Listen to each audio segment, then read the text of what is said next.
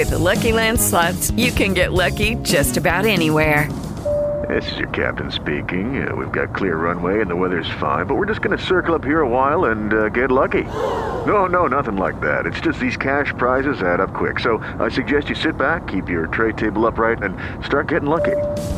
Play for free at LuckyLandSlots.com. Are you feeling lucky? No purchase necessary. Void where prohibited by law. 18 plus terms and conditions apply. See website for details. Hello, it is Ryan, and we could all use an extra bright spot in our day, couldn't we? Just to make up for things like sitting in traffic, doing the dishes, counting your steps, all the mundane stuff. That is why I'm such a big fan of Chumba Casino. Chumba Casino has all your favorite social casino-style games that you can play for free anytime, anywhere with daily bonuses. That should brighten your day a little. Actually, a lot. So sign up now at ChumbaCasino.com. That's ChumbaCasino.com. No purchase necessary. VGW Group. Void where prohibited by law. See terms and conditions. 18 plus.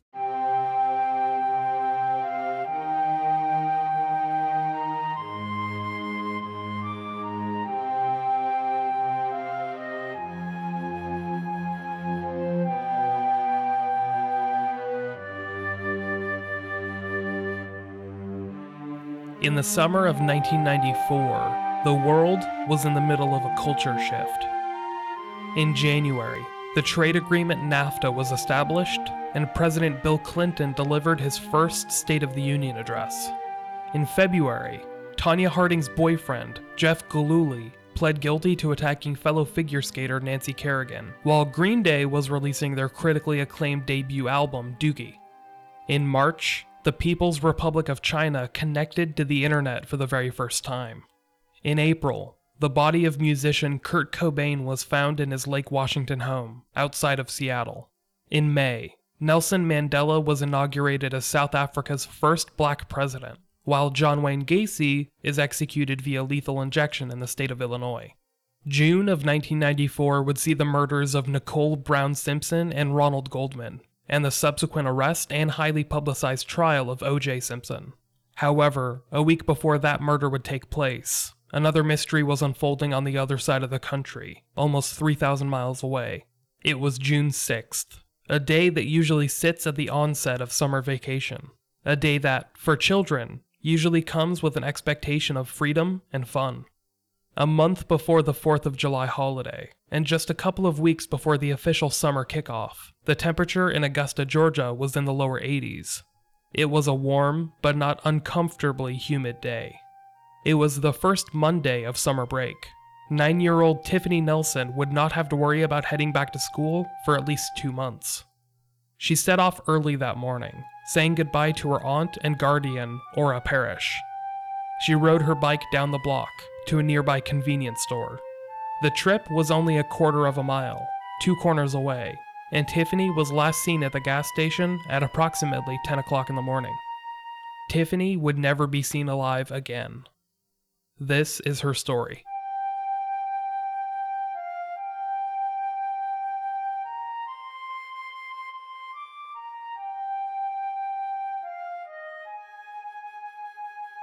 Welcome to Unresolved.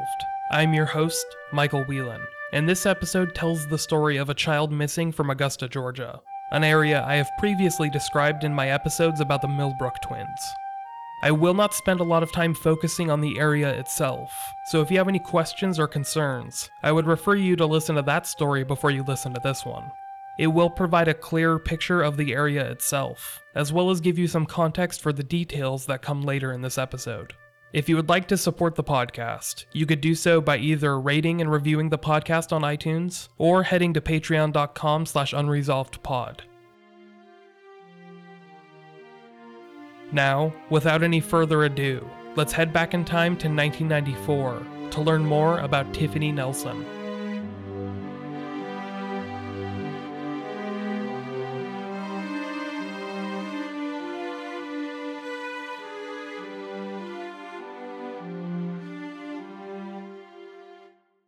Tiffany Elizabeth Nelson was born on October 21st, 1984. Her father was not very active in her early life, so she would be raised by her mother. Tiffany was seen by everyone that knew her as a sweet and kind little girl. Tiffany's cousin, Benita, described Tiffany as a bit of a tomboy. a girl that would ride her bike rambunctiously while wearing frilly, girly dresses. Benita, who was older than Tiffany and had a young daughter of her own, recalled memories of Tiffany taking the time to read bedtime stories to her daughter during their many sleepovers. Stephanie, who was Tiffany's niece, considered them to be more like cousins, or even sisters, because of their closeness. She has many childhood memories of Tiffany, which she can recall even today. Tiffany, who grew up with and was close with her mother, had to endure a personal tragedy before her own disappearance. In 1992, when Tiffany was just 7 years old, her mother passed away. Her family had to take a step forward and take a more active role in her life. Her father, Vernon, began to spend more time with Tiffany, inviting her over to his home once or twice a week, and offering to get her anything she needed. It was Tiffany's aunt, Ora Parrish, who would take over as guardian of the young girl. She moved into her home on South Augusta's Getson Drive, and basically became like a daughter to Ora. This is the home where Tiffany would spend the next 2 years of her life, becoming close with her aunt, cousins, and other relatives that wanted to provide a comforting figure in the wake of her mother's passing. Despite this tragic undertaking, Tiffany never let her mother's loss get her down. She was always kind and compassionate to those she came across, and provided a warmth that her mother would remain proud of. However, this neighborhood, named Faith Village, is the area in which Tiffany would disappear from just 2 years later.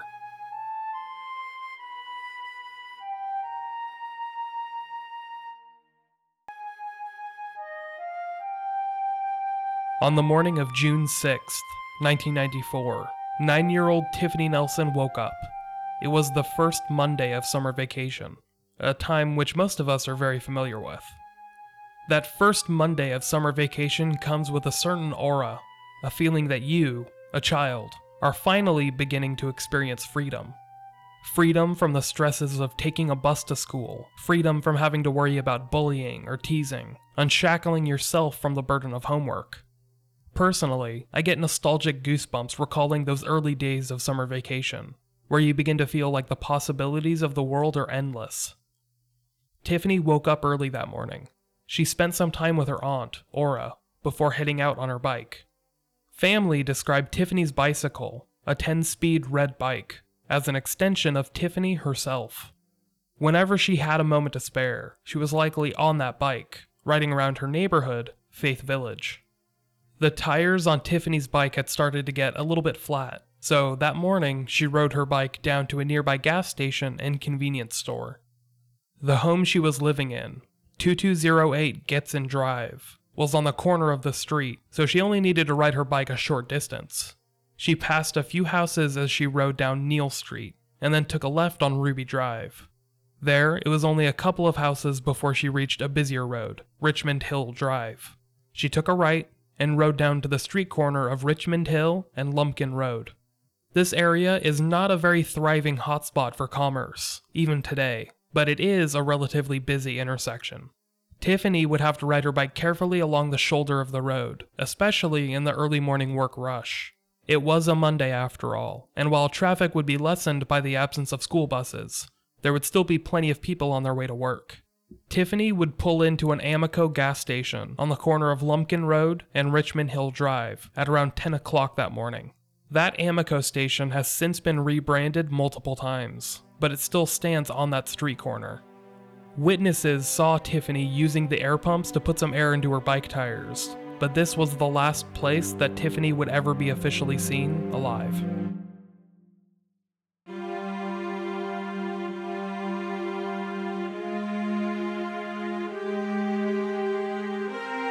Tiffany's aunt, Ora Parrish, reported Tiffany missing shortly after she failed to return home that afternoon. The next day, on June 7th, 1994, the Augusta Police Department and Richmond County Sheriff's Office conducted a door-to-door search for Tiffany. They tried recreating her trip from her home on the corner of Getson Drive and Neal Street to the corner convenience store that she had disappeared from. They also conducted a search in the woods behind the Amoco gas station, to no avail. Police noted to the media that Tiffany had been wearing a multicolored flower shirt and blue and white denim shorts, along with blue and white Air Jordan sneakers. Her picture was distributed to local media outlets, and they made sure to highlight the blemish-type scar Tiffany had had under her right eye, as well as the thin scar on her forehead, above her left eye. At least, this is how newspapers would later recall the search for the missing 9-year-old. Family of Tiffany Nelson would later recall that police were less than enthusiastic to investigate the case, and that the detective who handled the case, the same detective that handled the 1990 disappearance of Danette and Jeanette Millbrook, also applied the runaway label to 9-year-old Tiffany. Police received a tip on Tuesday, June 7th, from a woman whose grandson had allegedly sighted Tiffany that Monday morning. This 11-year-old boy claims to have seen Tiffany in the back seat of a two-door car, being driven by a man who was wearing a hat. This alleged sighting happened off Barton Chapel Road, roughly 4 miles west of where Tiffany was last seen. More details of this tip have not been released, but police apparently did not find it credible because there wasn't enough information to go off of. The search for Tiffany Nelson was struggling early on, and it would fail to make any real inroads in the coming weeks and months.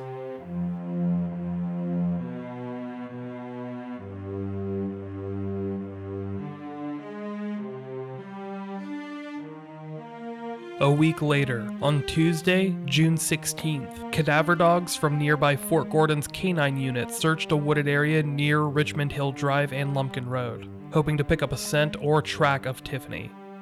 Unfortunately, they were unable to pick up anything useful. A couple of days later, on June 18th, Tiffany's story was featured on America's Most Wanted. Police and Tiffany's family were hopeful that this program would light a fire under the search to find this missing 9-year-old. But it seems to have not done much. A 5-man investigative team continued to work on the case for the next few weeks, conducting searches and canvasses of the area and hoping to find anyone that had seen Tiffany in the time period of her disappearance. Unfortunately, because of the timing of her last sighting, 10 a.m. on a Monday morning, not many had information to share. Also, police had yet to turn up one of the most important pieces of evidence. The 10-speed red bicycle that Tiffany had been riding when she went missing. Just like Tiffany, the bike had disappeared, meaning that wherever she went, the bike had likely gone as well. Bikes are not easily transported, meaning that if she had been abducted, whoever took her likely had a truck or a car with a sizable trunk to transport it within. Comments by the Richmond County Sheriff's Office indicate that they treated Tiffany's disappearance as a missing persons report, aka a runaway. So they did not immediately suspect foul play. Because of this, they did not really develop any early leads. For the next few years, Tiffany's case would remain in a bit of a standstill. As the Augusta Police Department merged with the Richmond County Sheriff's Office in 1996, the case files transferred over. Officers and detectives continued to look at the case notes, hoping that a new round of questioning would spark something new for the case. But it wasn't until 1999 that police began to seriously look at Tiffany's disappearance again, almost half a decade later. That's when another child from the Augusta area went missing. In April of 1999, a 6-year-old boy named Keenan O'Malia was riding his bike in North Augusta, which stretches from Georgia into South Carolina. He was riding his bike along a dirt road, not far from his home, while his mother cooked dinner inside their apartment. When he failed to return home that evening, he was reported missing and police began looking for him. Almost immediately, comparisons were made between this case and that of Tiffany Nelson. Both were children under the age of 10 that had disappeared in the Augusta area while out riding their bike. However, unlike Tiffany Nelson, the body of Keenan O'Malia would be found a day after his disappearance. Police had begun the search for Keenan with the possibility of him injuring himself along the dirt path. But after finding his body about 100 yards away from Riverview Park, they began investigating the crime as a sexual assault and a strangulation. The investigation soon received a tip, which put a man named William Ernest Downs on their radar. William Downs was a man in his early 30s who had just moved to Augusta 2 or 3 months before the murder of this kindergartner. He had a history in the town, having moved away to Albany, Georgia a few years beforehand, but returned when he discovered that a prior romantic fling had resulted in a child. William Downs was arrested just a week after Keenan's murder, on April 25th, and charged with sexual assault, kidnapping, and murder. Prosecutors made it clear that they were pursuing the death penalty in this heinous crime, and began to question if Downs had any more involvement in Augusta area crimes. You see, William Downs had lived in the Augusta area for most of his life, putting him in city limits until the mid-1990s.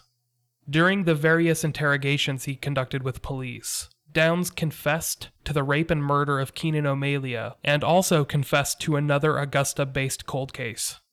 In March of 1991, another Augusta child, 10-year-old James Porter, disappeared while riding his bike to a nearby convenience store. His body was found in the Savannah River 2 months later, in May of 1991, and because of the state of his body, very little evidence could be recovered. Police had ruled his death an accidental drowning, but revisited the case after William Ernest Downs' confession. This now marked 2 different cases where a child had been riding a bike, only to be abducted, sexually assaulted, and murdered by William Downs. However, both of those children happened to be boys. Some more stark differences between the crimes remained the locations, the means of which they were carried out, and the confessions of Downs himself. Both Keenan O'Malley and James Porter had disappeared from North Augusta, bordering South Carolina, while Tiffany Nelson disappeared from South Augusta, close to the town of Hepzibah.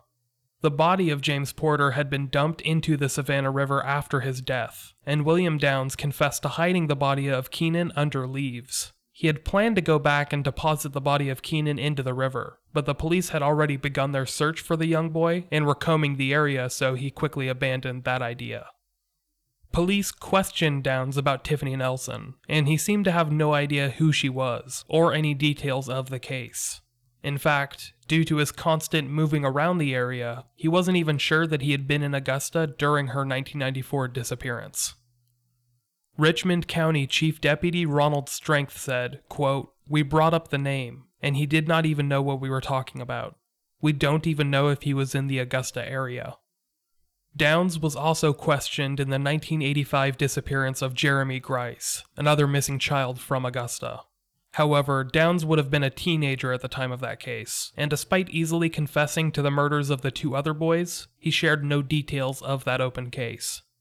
In 2002, Downs pled guilty in a South Carolina court for the sexual assault, kidnapping, and murder of Keenan O'Malley.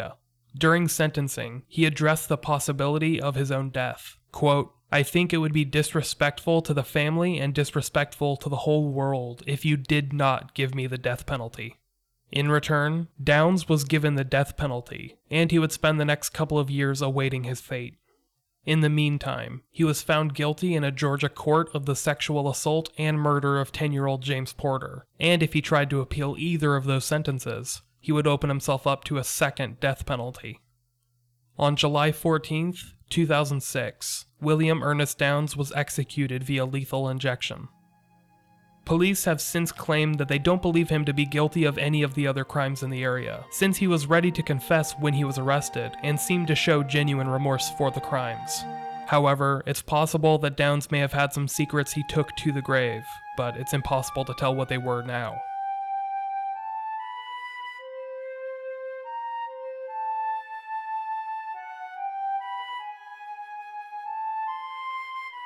A year before the execution of William Ernest Downs, the family of Tiffany Nelson received some breaking news. It had been over a decade since the mysterious disappearance of the 9-year-old, and her friends and family had all come to the understanding that she was most likely no longer with them. However, they still held out some hope for some answers, or at least the possibility of putting her to rest. On May 16, 2005, 2 men were walking through the woods along Farmers Bridge Road, roughly 15 miles south from where Tiffany Nelson had disappeared from. This is the area where Parrot Lane now sits, which, at the time, was mostly undeveloped woods. One of these men, who was a forester, stumbled upon an object that looked like a bleached turtle shell, as he described it. Upon further inspection, he realized that he was looking at a human skull. Police were called, and an excavation of the area revealed a shocking sight. This body, which was severely decomposed, had been buried in a shallow grave less than 100 yards away from the roadway. Most noticeable, however, were the blue and white Air Jordan sneakers found in the grave, which matched only one missing persons case from the area. that of Tiffany Nelson. Police were fairly certain that they had finally discovered the body of Tiffany, at long last.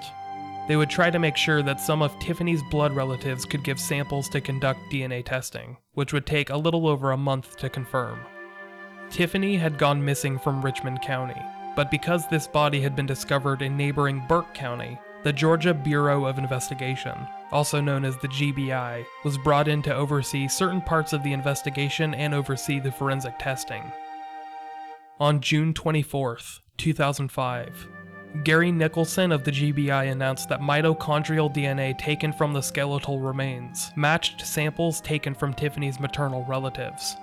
In his statement, he declared, quote, "When you take into consideration Tiffany's age at the time of her disappearance, the age of the skeleton, its size, its location, and other factors, you have a very strong case that this was Tiffany Nelson." The forensic investigators were apparently unable to locate Tiffany's cause of death or uncover whether she had been sexually assaulted before her death, simply because of how decomposed her remains had become in 11 years. While the larger mystery about Tiffany Nelson's fate still loomed, at long last her family were able to put her to rest.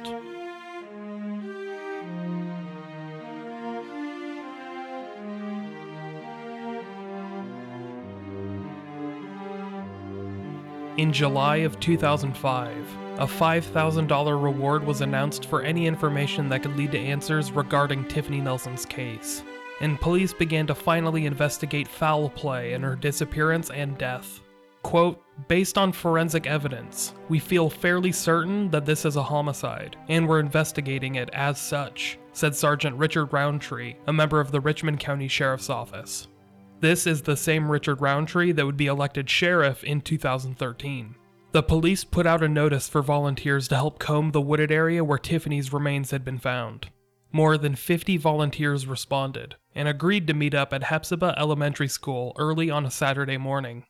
Some of these volunteers included Tiffany's family members, such as her father, Vernon, who had since moved away to Girard, Georgia, her cousin, Benita, who still lived in the area, and her niece, Stephanie, who was of a similar age to Tiffany, and had come home from her freshman year at Georgia Southern University to participate in the search.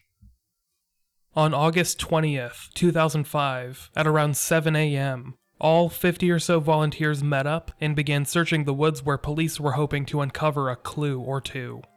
They were hopeful that they could find a piece of evidence, such as Tiffany's missing red bicycle, some missing bone fragments, or other items of clothing. Using rakes and garden hose, the volunteers searched for almost 6 hours in the middle of Georgia's humid summer weather, but they were unable to find or uncover anything that led to further answers. News reports indicate that they found some bone fragments and sent them away for testing, but none of these tests told them what they already didn't know. A week later, on August 27th, a funeral service was finally conducted for Tiffany Nelson. The memorial was presided over by Reverend Perry Daniels at the Magnolia Baptist Church, and Tiffany was buried in the church graveyard.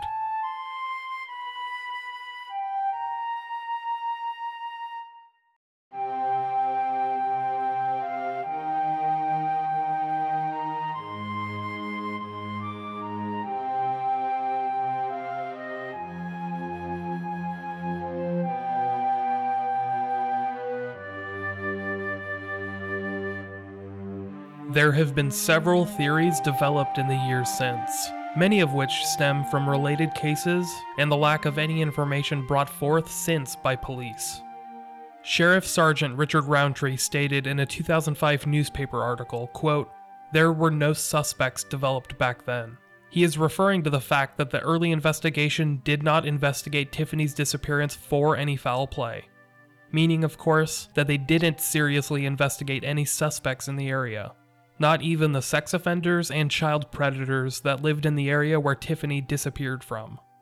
Roundtree continued, quote, "Unfortunately, because of the amount of time that has passed, it is a very difficult case to solve, but we feel it is a solvable case. Someone knows something." As I stated, a $5,000 reward was announced for information that could lead to answers in the case of Tiffany Nelson. But nothing I can find since the mid-2000s validates that reward still being active. In fact, outside of some archived news reports, there's very little information out there about Tiffany or her case. I cannot find an instance of either Richmond County or Burke County discussing the case since the 2005 developments, and reports seem to vary on who the case is being openly investigated by. Many online and in the true crime community have theorized that Tiffany's disappearance bears similarities to other cases. Most notably, a story I covered in the prior 3 episodes, that of twins Danette and Jeanette Millbrook. The Millbrook twins disappeared from the corners of 12th Street and MLK Boulevard, approximately 4 miles away from where Tiffany went missing. They, too, had last been seen at a corner convenience store just blocks away from their own home, but had disappeared later on a Sunday evening. The area that Danette and Jeanette Millbrook disappeared from was a few miles away from Tiffany's neighborhood, but both were just a block or 2 away from the same highway system. The area that the Millbrook twins went missing was a short distance away from what is now Gordon Highway, Highway 78. Meanwhile, Tiffany went missing just a stone's throw away from Peach Orchard Road, Highway 25. Both meet up at a junction not too far away, which merges Highways 10, 25, and 78. It's a drive that can be made in mere minutes. Even if you avoid the highway, you could travel down MLK Boulevard, Deans Bridge Road, and then Richmond Hill Road to match the same travel time, give or take a minute or 2. It stands to reason that someone who was familiar with the area, or perhaps an offender that had moved in the interim 4 years, could have been responsible for both of the disappearances. Other than the Millbrook twins, investigators and reporters have made connections between the story of Tiffany Nelson and the abduction and murder of a girl from Greenwood, South Carolina. The girl, named Kia Logan, was an 8-year-old who was riding her bike at around 8 o'clock at night when she disappeared. Her bike was found at the apartment complex she lived in, but Kia, as she was known, was gone. Her body would be found in 1990, but police would not be able to identify her through DNA until 1998, 10 years after her original disappearance. A man was charged with her murder, but later acquitted. This is a case that I'll be covering next week, but many point to it as bearing many similarities to Tiffany Nelson. Both were young black girls that disappeared while riding their bike, and whose remains were hidden in the surrounding woods outside of the town they disappeared from. It's easy to point to these separate cases as bearing many similarities to Tiffany Nelson's abduction and murder. However, something that I can't get out of my own mind is the fact that 9-year-old Tiffany disappeared from a gas station in the middle of the day. Whoever took her, and then later buried her in a shallow grave in Burke County, managed to convince her to get into the car with them. They also took her bicycle with them, implying that they had the means to do so. A smaller vehicle would not be able to accommodate a 10-speed bicycle, at least not without attracting attention.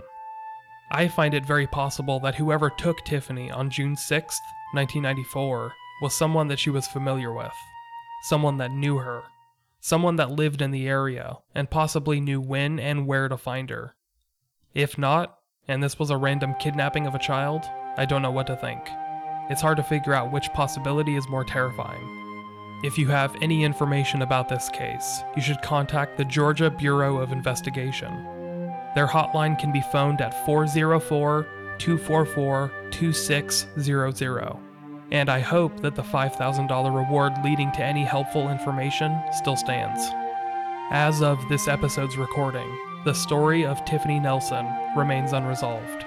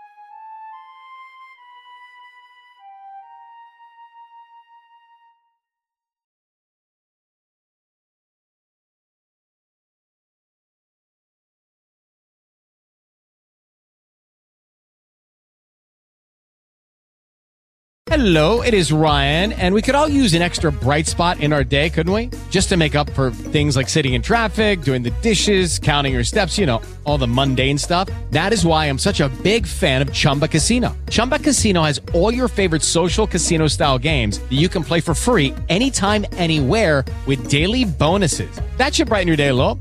Actually, a lot. So sign up now at ChumbaCasino.com. That's ChumbaCasino.com. No purchase necessary. VGW Group. Void where prohibited by law. See terms and conditions. 18+.